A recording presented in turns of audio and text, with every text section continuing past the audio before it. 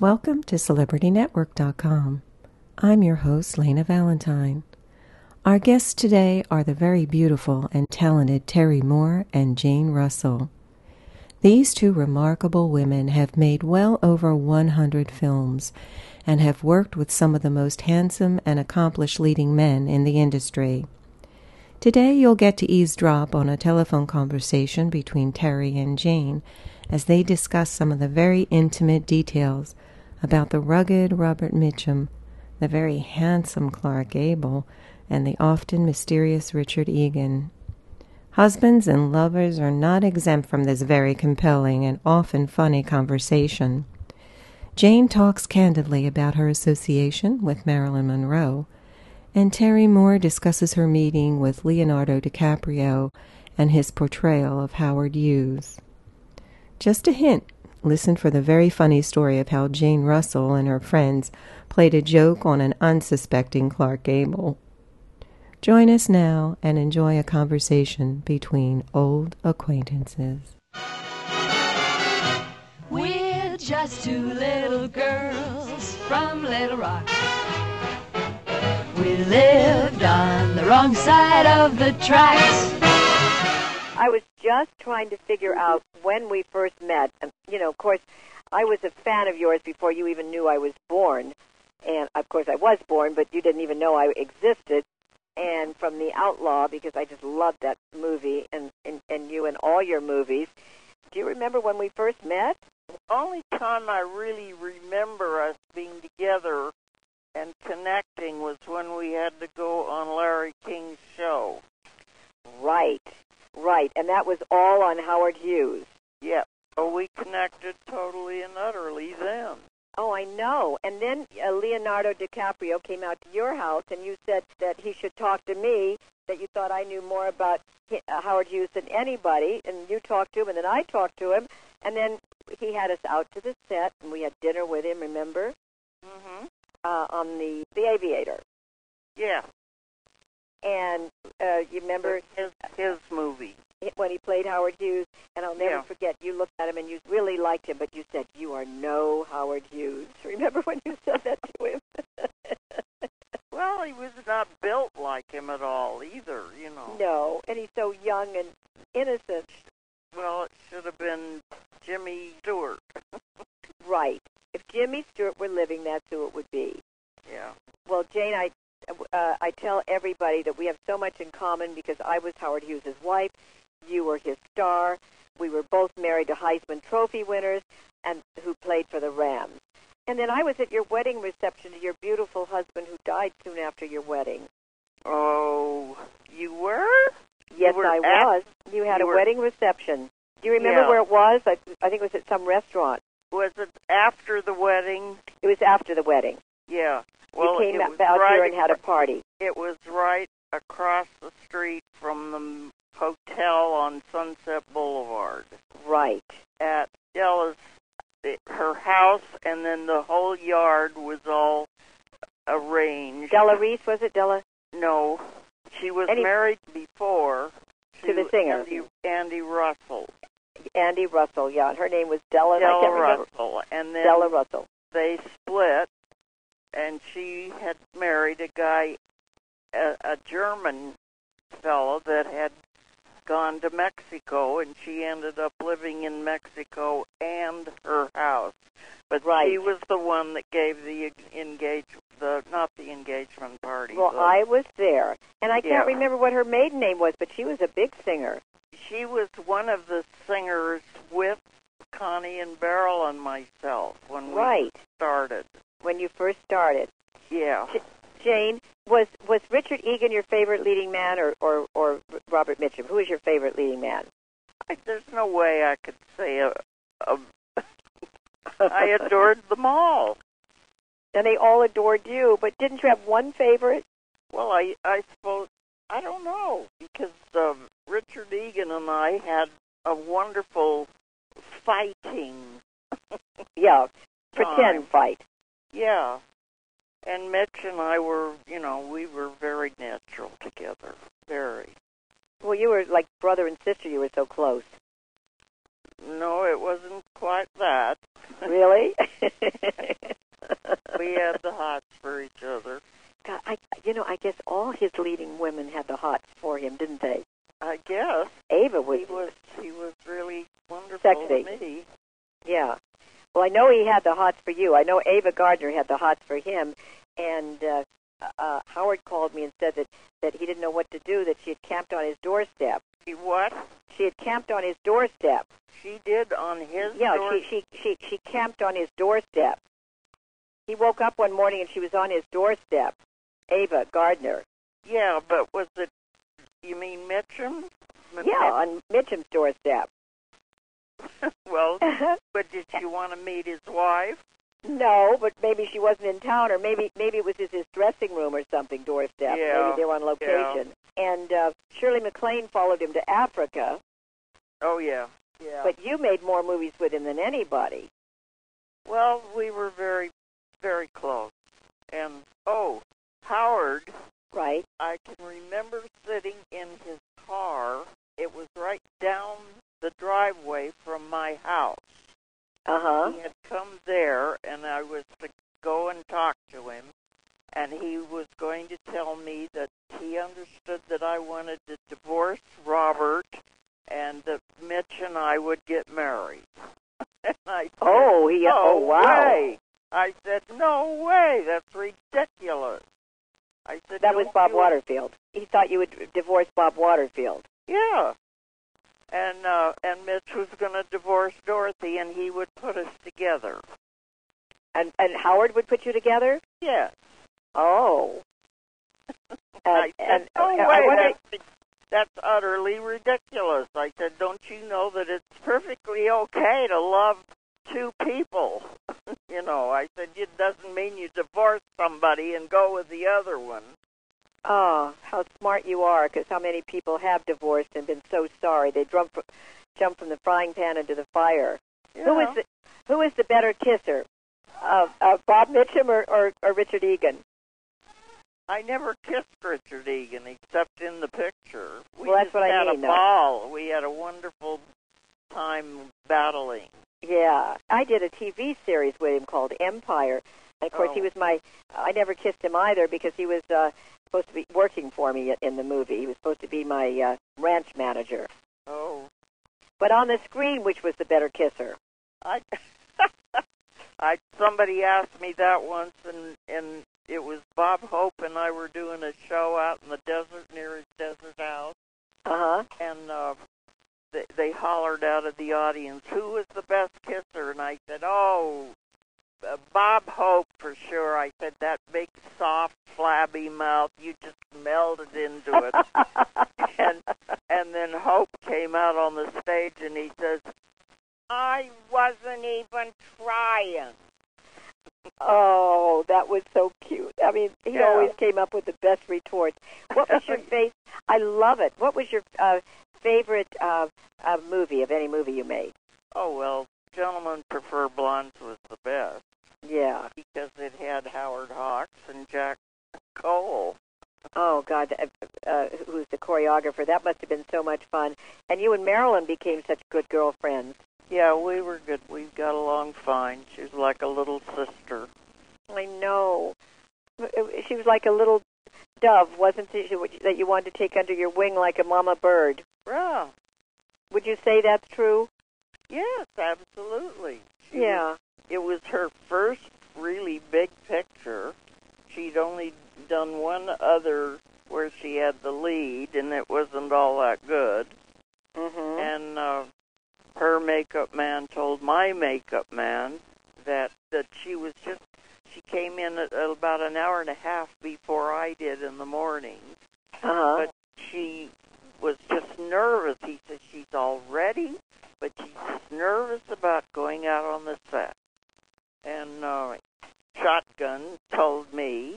That's your makeup man, okay, Shotgun. I remember I'll take him. care of that. And I would just go by her dressing room and say, come on, baby, we got about 5 minutes to get over there. And she'd go, oh, all right, okay. And up she'd get, and we'd trot out there together. She was never late again. Oh, well, you know something? She got worse and worse later on her movies. Shotgun Britain. People will wonder who Shotgun is. Shotgun was your makeup man who wasn't afraid of anything. I can see him going and getting Marilyn Monroe out of her dressing room because she would turn from Norma Jean into Marilyn Monroe with the makeup, and she'd be fascinated with her own image. Not only was she frightened to death, but she just got fascinated with the way she looked and never wanted to leave that image. Oh. And did you know Well, that? I don't know. That's probably, but she also just nervous about going out. Oh, yeah. She never got over being nervous. Were you ever So nervous? I was the one that got her. I would just go by and say, "Come on, honey, let's go." And Good she for you. Big sister just grabbed her and off. She'd get up and trot on with me. Wasn't Well, I don't Shotgun that got her. I don't think anyone ever had billing over Marilyn Monroe again. I mean, you were one of the.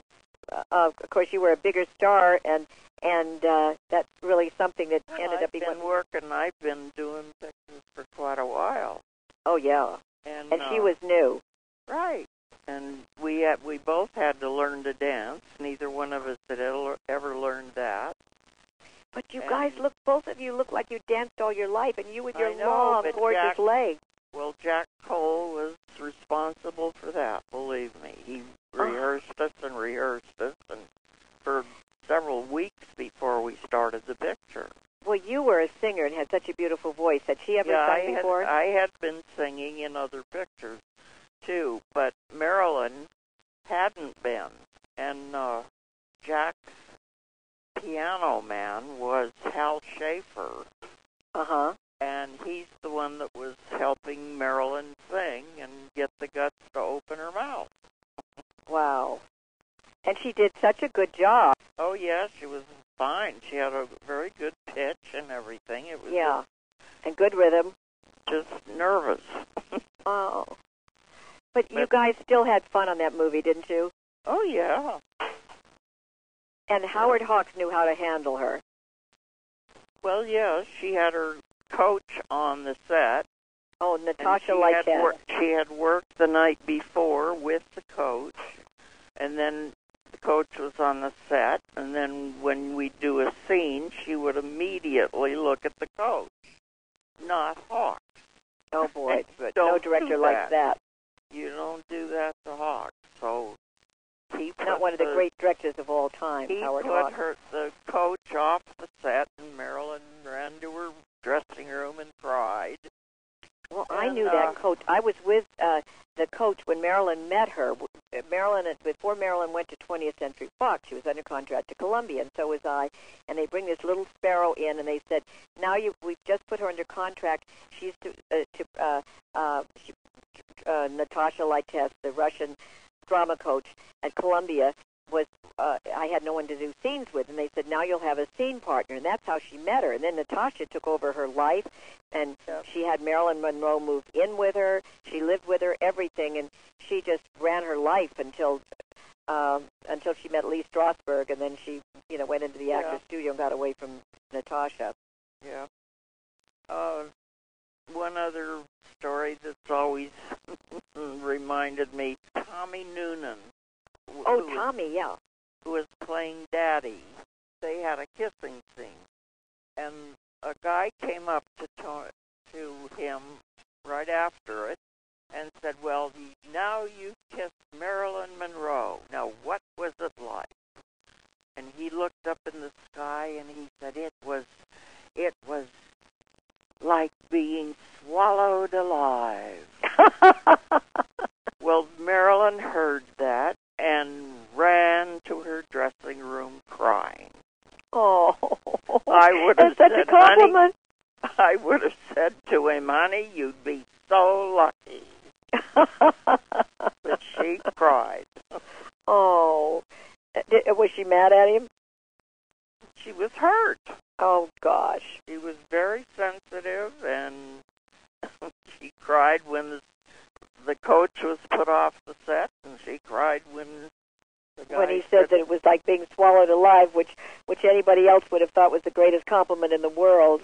I just think it was a funny, wonderful thing to say, but not her. I wonder if she would have cried if Bob Hope had said it, because that's like a good Bob Hope remark.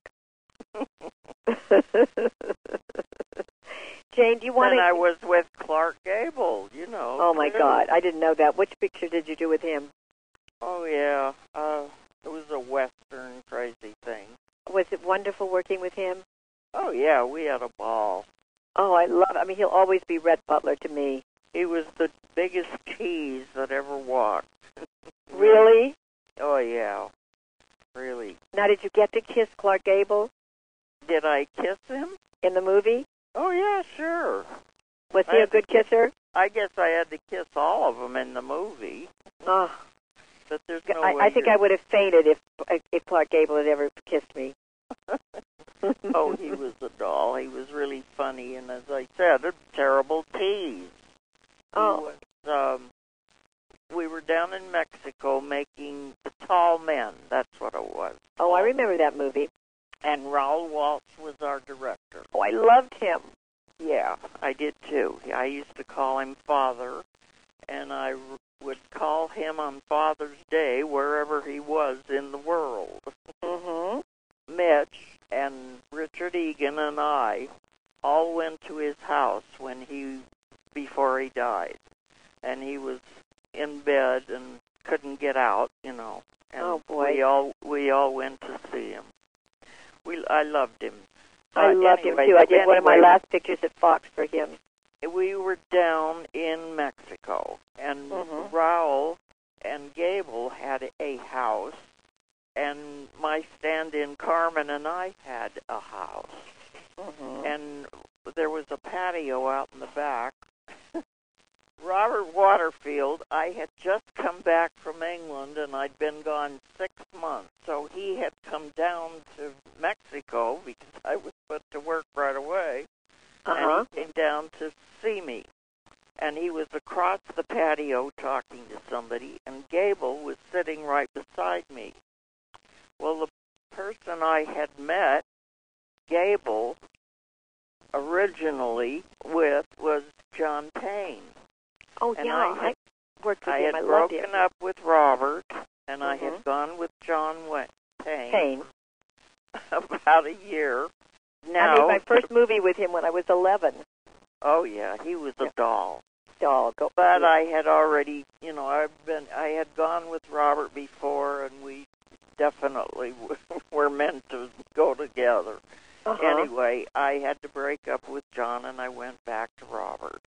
Mhm. So now Robert is in this patio, and Gable's sitting beside me, and Mhm. Robert's over there talking to somebody, and Gable starts in, Jane, tell me, don't you miss John Payne? Oh, gosh. And he starts this with a big grin on his face, and I'm looking at him with my fist. I'm going to punch you right in the mouth. And Oh, he was a tease. He was bad. He keeps on talking about John Payne and saying his name, but fortunately, Robert never did really hear him, but I just wanted to kill him. Oh, my. That was Gable. Oh, boy. He was a big tease. Oh, just the biggest tease in the world. So, Oh, Jane. Oh, Raoul, everybody knew it. I mean, he was doing this for everybody. So Gable. Raoul found a de-skunked skunk Mm-hmm. and put it in Gable's bedroom. Oh. Now, he's been out riding horseback and all this stuff with cattle, and he's coming in to take his shower, and he sees this skunk. Oh, my God. Okay. And he backs up against the wall, and he's going, Raoul, Raoul, Raoul. And then pretty soon, the door is kicked open with Raoul with his cowboy boots on and his thing over his eye. You know, he wore a Yeah, he wore the patch. eye, and he's rolling his own cigarette and laughing his head off. And then he told all of us about Gable backed up against the wall. Raoul, Raoul. And we were all thrilled that we finally got back at Gable. Oh, did he ever get back? What? Oh, that is just the best story. Oh, my gosh. That is, I mean, that is so funny. Oh, and how I wonder who skunked the skunk. I mean, that's not easy. Well, it was obviously done because there was no smell. Oh yeah, listen. A friend of mine's dog just attacked one, and I've never seen anything like it. It was the worst thing that ever. The dog killed the skunk, and we had to hold it out the window and take it to and dump it in a dumpster. The skunk, it was on and wash the dogs that night. It was on their grass for days. There's nothing worse than a skunk. Oh, he must have been scared to death. That is so funny. And who would ever suspect him? Yeah. Well, you know something? I had no idea that you'd worked for Gable. Oh, when it was World War II, and he was in his real uniform. And I was about 12 or 14 years old in that range. And you know, I hadn't been particularly a Gable fan because I thought, oh, he made mushy pictures and kissed the woman. You know, when you're 12 years old, you don't like you like westerns and stuff. So it's outside of MGM, you know, on the street of MGM, not inside, but outside. Mother and I are walking along, and since I'd been a child actress, she'd say, "There's Lana Turner," they'd say, "David Gardner," and I'd say, you know, yeah, I mean, there's Lucille Ball. I was used to it. She said to me, now he's in his World War II uniform, and I still have a thing for uniforms. She said, "There's Clark Gable," and I looked up, and I fainted.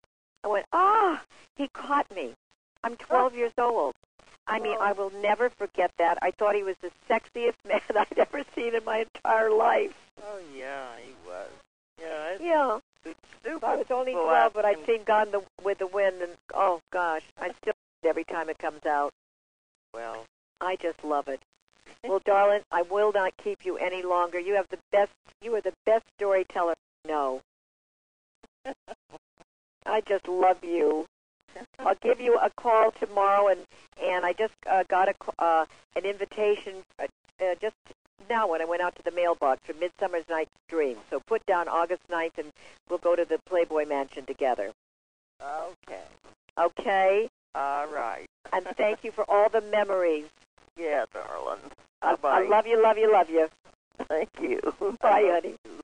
Well, that was some conversation. It's fun being a fly on the wall, isn't it? Those two ladies have had some very exciting times. I hope you have enjoyed listening as I have. This has been the first of several conversations between Terry Moore and Jane Russell. It was recorded July of 2008. I hope you'll tune in again for the next installment of Conversations with Celebrities, brought to you by CelebrityNetwork.com. I'd also like to invite you to visit our website for additional material on Terry Moore, as well as photographs, books, and much more. That's www.celebritynetwork.com. Until next time, thanks for listening. Bye-bye, baby. Remember you're my baby when they give you the eye.